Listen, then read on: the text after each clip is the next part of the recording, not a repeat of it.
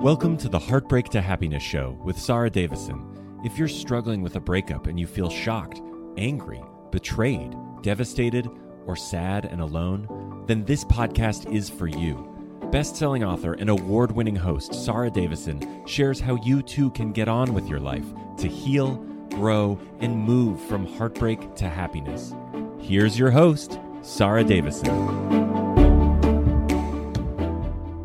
Welcome back to the show. And today, my guest is Dr. Karen Williams.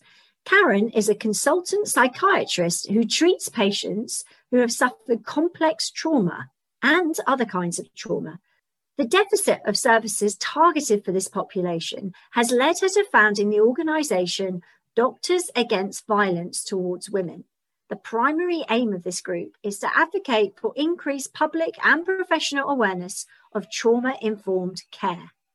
So I am super excited to welcome Dr. Karen Williams back to the show. Welcome, Karen. Oh, thanks, Sarah. Good to see you again. Yeah, it's fabulous to have you back. You're always one of my most popular guests. So you are back due to public demand, Karen. So thanks for coming back. So one of the things that I wanted to dive into with you today is how the police respond and handle domestic abuse. Because right now in the UK, there is a lot of headline news about Sarah Everard, who was murdered by a police officer. And this is such a brutal, shocking, horrific story. And, you know, thoughts go out to her family who have suffered immensely and faced him in court yesterday, actually, here in the UK, where he's gone away and will die in prison. So he's away for life. And I think whilst obviously the sentence, it gives some relief to the family, the fact that this is happening, the fact that this is shining a light on lots of other issues with the police over here. And I know there are issues with the police around the world with domestic abuse, and you are very involved in this. Can you tell us a little bit about what you're seeing over in Australia too? I mean, what we see in Australia is, you know, exactly what you've talked about, where we've got broad-based problems within the police force. I think people have this idea that the police force is going to be, they're full of good people there to uphold the law, forgetting the fact that, you know, our baseline rates of abusers are high anyway, and that people who choose positions where they are in power over others are going to be actually at a higher rate of being abusers themselves. So we have to recognise that our police force, which is predominantly male, does have abusers within the ranks. That's just a fact, and the research backs that up as well. You've probably heard of, you know, the estimated data around 40%, but, you know, I'd say that the rates are higher than we've been able to work out, because there's so much officer involved domestic violence that is not reported and not recorded. And the wives and partners of police officers in Australia, similar to what's happening over there, they find it particularly difficult because already we've got a police force or an entire judicial system that doesn't recognise domestic violence a lot of the time and doesn't respond to domestic violence a lot of the time. So, but they're at an even bigger disadvantage where they're actually going to their partners' colleagues. And in Australia, I'm not sure if it's the same over there, but in Australia, it's the person's their own home, their own station that they to go to. So I'm aware of a number of women who have to report their partners to the very workplace that their partner is going to, and that it is his peers that actually do the investigation. It is his peers that will decide how far to take that investigation. And we all know that abusive men are not walking around with big signs on their head that advertise them as abusers at all. They look very normal. They are often very charming. They hold positions of respect within the community, and police officers do hold that position of respect. So their colleagues will say, you know, I know this guy really well. There's no way he's doing those things. And often he has already portrayed her as being a little crazy. You will find that these cops will have told their peers, oh, I've got this, crazy wife. And so he will have painted her already as being either a little bit, mentally unstable, or maybe an alcoholic, and that he's, this really caring guy that looks after her, and he's often her savior. And so when she tries to report violence or any kind of stalking behavior or harassment, that kind of thing, the colleagues of the perpetrator will outright dismiss it, or they fail to actually record it or report it. And even if they do record it, the investigation is entirely inadequate. And so we've also had some horrible cases in our media been talked about recently, and one of them was a lady who had 17 charges between, I think it was 5-year period, and it was neighbours who had witnessed her being hit. They had witnessed her being dragged, and these 17 reports, not one of them were investigated. And she herself had made a report, and she herself had asked for a apprehended violence order, and she was found unconscious, naked, bruised, and the police that attended were told by the perpetrator, well, I'm assuming the perpetrator, that she had overdosed and was drunk. And he had painted her as a drunk and a drug user for the years prior to that. So there was no crime scene set up. There was no investigation.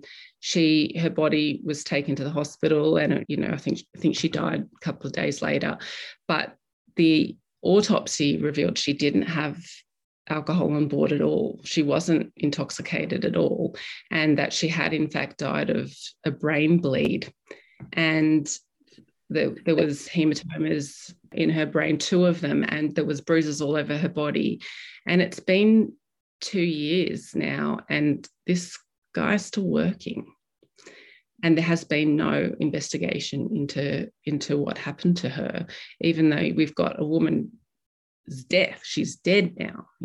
She's a mother, and there's a child without their mother, and that child is living with him, and he is currently working in the police force, and there's been no investigation about that at all. And this is what comes with having a system that is completely blinded to coercive control. Because if we did understand what coercive control was, if the police force were aware of the fact that there are perpetrators amongst us, and that they look exactly like anybody else, that they don't look like violent maniacs, they just look like ordinary guys. And these women, that it should be a red flag to anyone when a man is saying, oh, she's crazy, she's a drunk, she's a drug user. That should be a sign that they need to be looking further into this, because healthy partners don't usually talk about their wives this way. And the other really terrible thing about this was, which speaks to how systemic this stigma is around women, is that she had been speaking to a mental health worker for a year and reporting her relationship with clear signs of coercive control to a mental health professional. And at no stage did he even document her as having a domestic violence relationship. He documented that she would sleep on the street sometimes rather than go home. So he did notice that. He said in the inquiry into her death, so that this is not the same as an investigation or criminal investigation, this is just an inquiry into her death that the family demanded happen. But he said that the reason he didn't report domestic violence to anyone was because he felt sorry for the police officer. He said he felt sad that, it's difficult living with someone who's an alcoholic. So he had bought right into the idea that, she was the problem. And he's there, now feeling sorry for the perpetrator. I mean, I'm lost for words. I mean, it is horrific about how many times, 17 times she's reported this. So she's flagged it up. She, the poor woman has gone through so much. And then the people that are supposed to be there to protect her are letting her down time and time again. Are you struggling to cope with your breakup or divorce? Are you feeling devastated, heartbroken, sad and anxious? If so, please know that you are not alone and there is help available. Sarah Davison, best known as the Divorce Coach, and her team of accredited coaches are here to offer you the support and guidance you need to navigate all areas of your breakup, take back your control, and start feeling happy again. Sarah will show you how to dial down those controlling negative emotions, unhook from your ex, get back in the driving seat of your life and design a future you are excited to live. Sarah has a range of solutions to support any breakup, including free guides, one-to-one coaching, her Heartbreak to Happiness virtual retreats, live retreats, and you can even train to be a breakup and divorce coach with Sarah too. Visit www.sarahdavison.com today and start to feel happy again. I heard somebody interviewed on the radio the other day about the police, and they were saying that obviously reporting somebody in your station or someone that you work closely with puts you at risk as a police officer, because when you press, for example, your emergency button for, you need help, they're worried that people won't come to help them if they've been known to speak out about another police officer or voice concerns. So I guess there's some really serious, deep-seated issues there. I mean, it kind of makes sense that obviously you want your team to be there for you if you need them.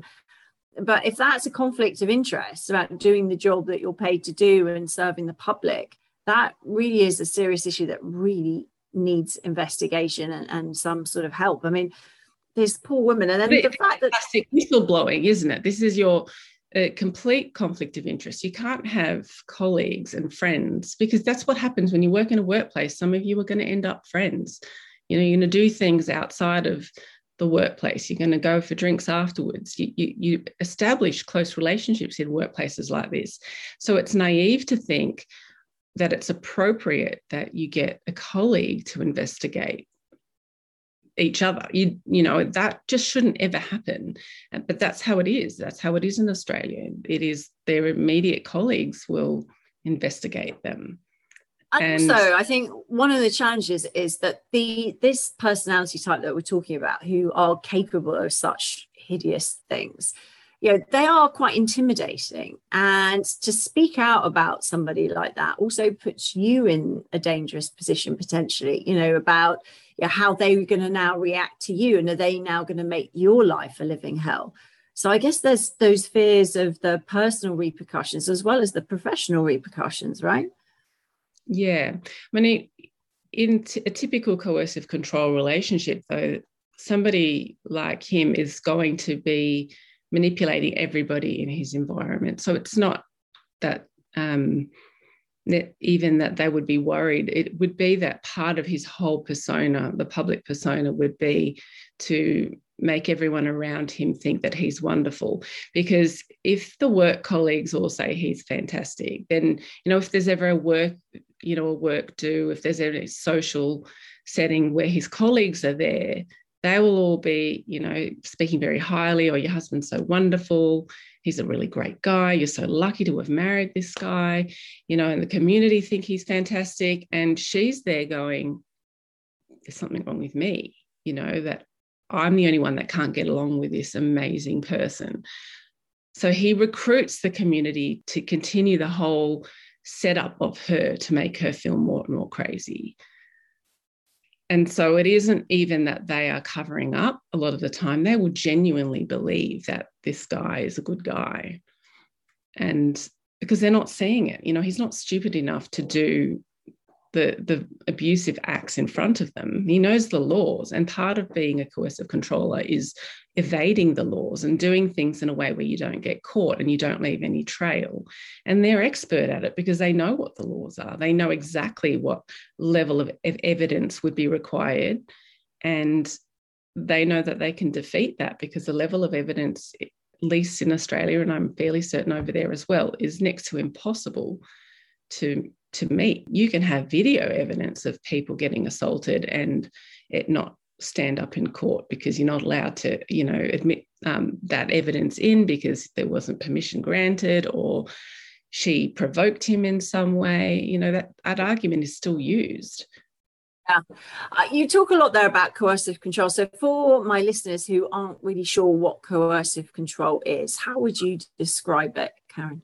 It is really sad. I think it's one of the reasons why there is so much systemic biases going on, because the concept of coercive control seems so new. It seems like, it's only the name calling, or it's only the emotional side of a domestic violence relationship. Now, I think it's really important to recognise that all domestic violence relationships, all of them come under a banner of coercive control. And whilst a person is in a relationship with someone who is a controller, they will be using a range of tactics to hurt this person, to control this person.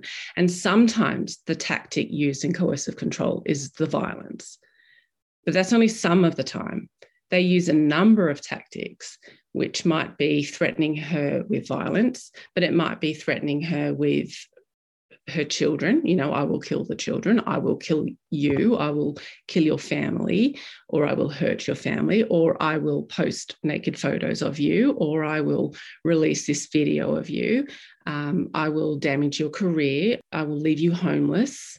So there's a whole range of techniques that they are using, but we really zero in on the physical violence. We think that's the only thing that matters. That tactic that he uses to make her fear for her physical safety is the only thing that that matters in these relationships. So we've got this idea that that's what we need to look at. We look at that one tactic. Has she got bruises? Has she got, medical history of being physically injured? And we completely disregard the entire psychological process that's going on as an overall banner. The processes that start with grooming her right from the beginning, where he is deliberately using her vulnerabilities to get her in. So these guys are very clever they're not empathic, but they have an intelligence about emotions, and they're aware of them, and they're aware of her vulnerabilities.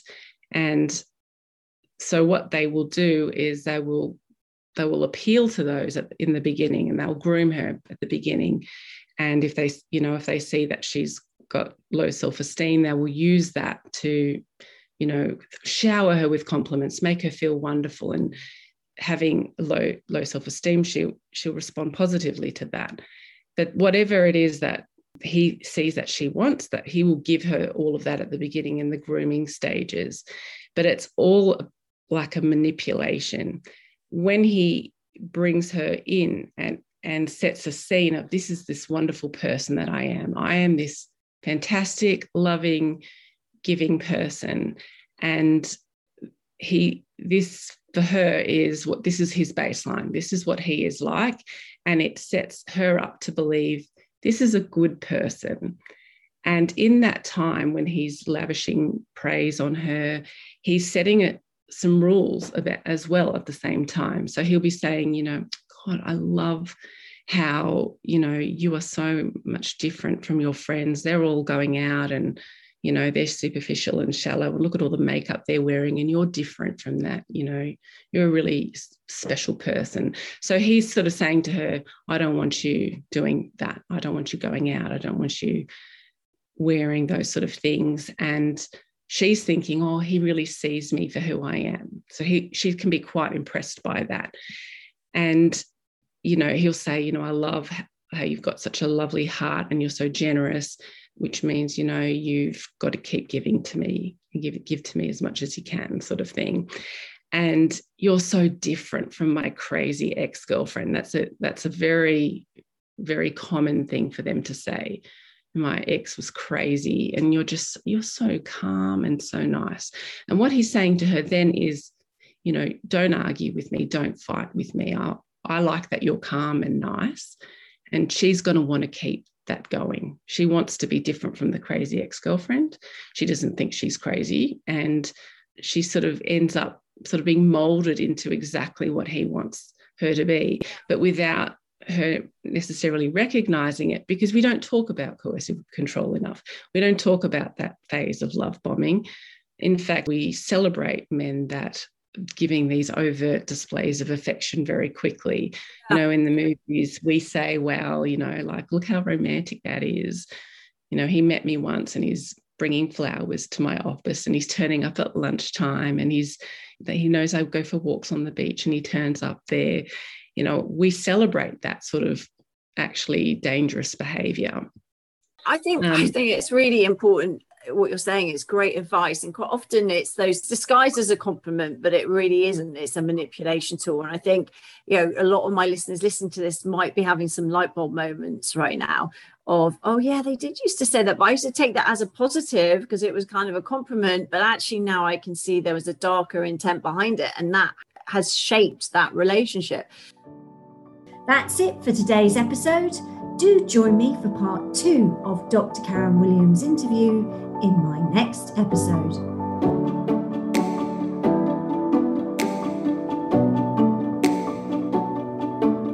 That's it for today's episode of Heartbreak to Happiness. Don't forget to subscribe and leave a review to win a free ticket to one of Sarah's virtual retreats. The retreats are a transformative combination of live webinars with Sarah herself, coupled with empowering online video programs designed to help you cope better with your breakup and start feeling happy again. For more details, head on over to heartbreaktohappinesspodcast.com, where you can also get a copy of Sarah's free gift. Thank you, and join us again on the next episode for another dose of Heartbreak to Happiness.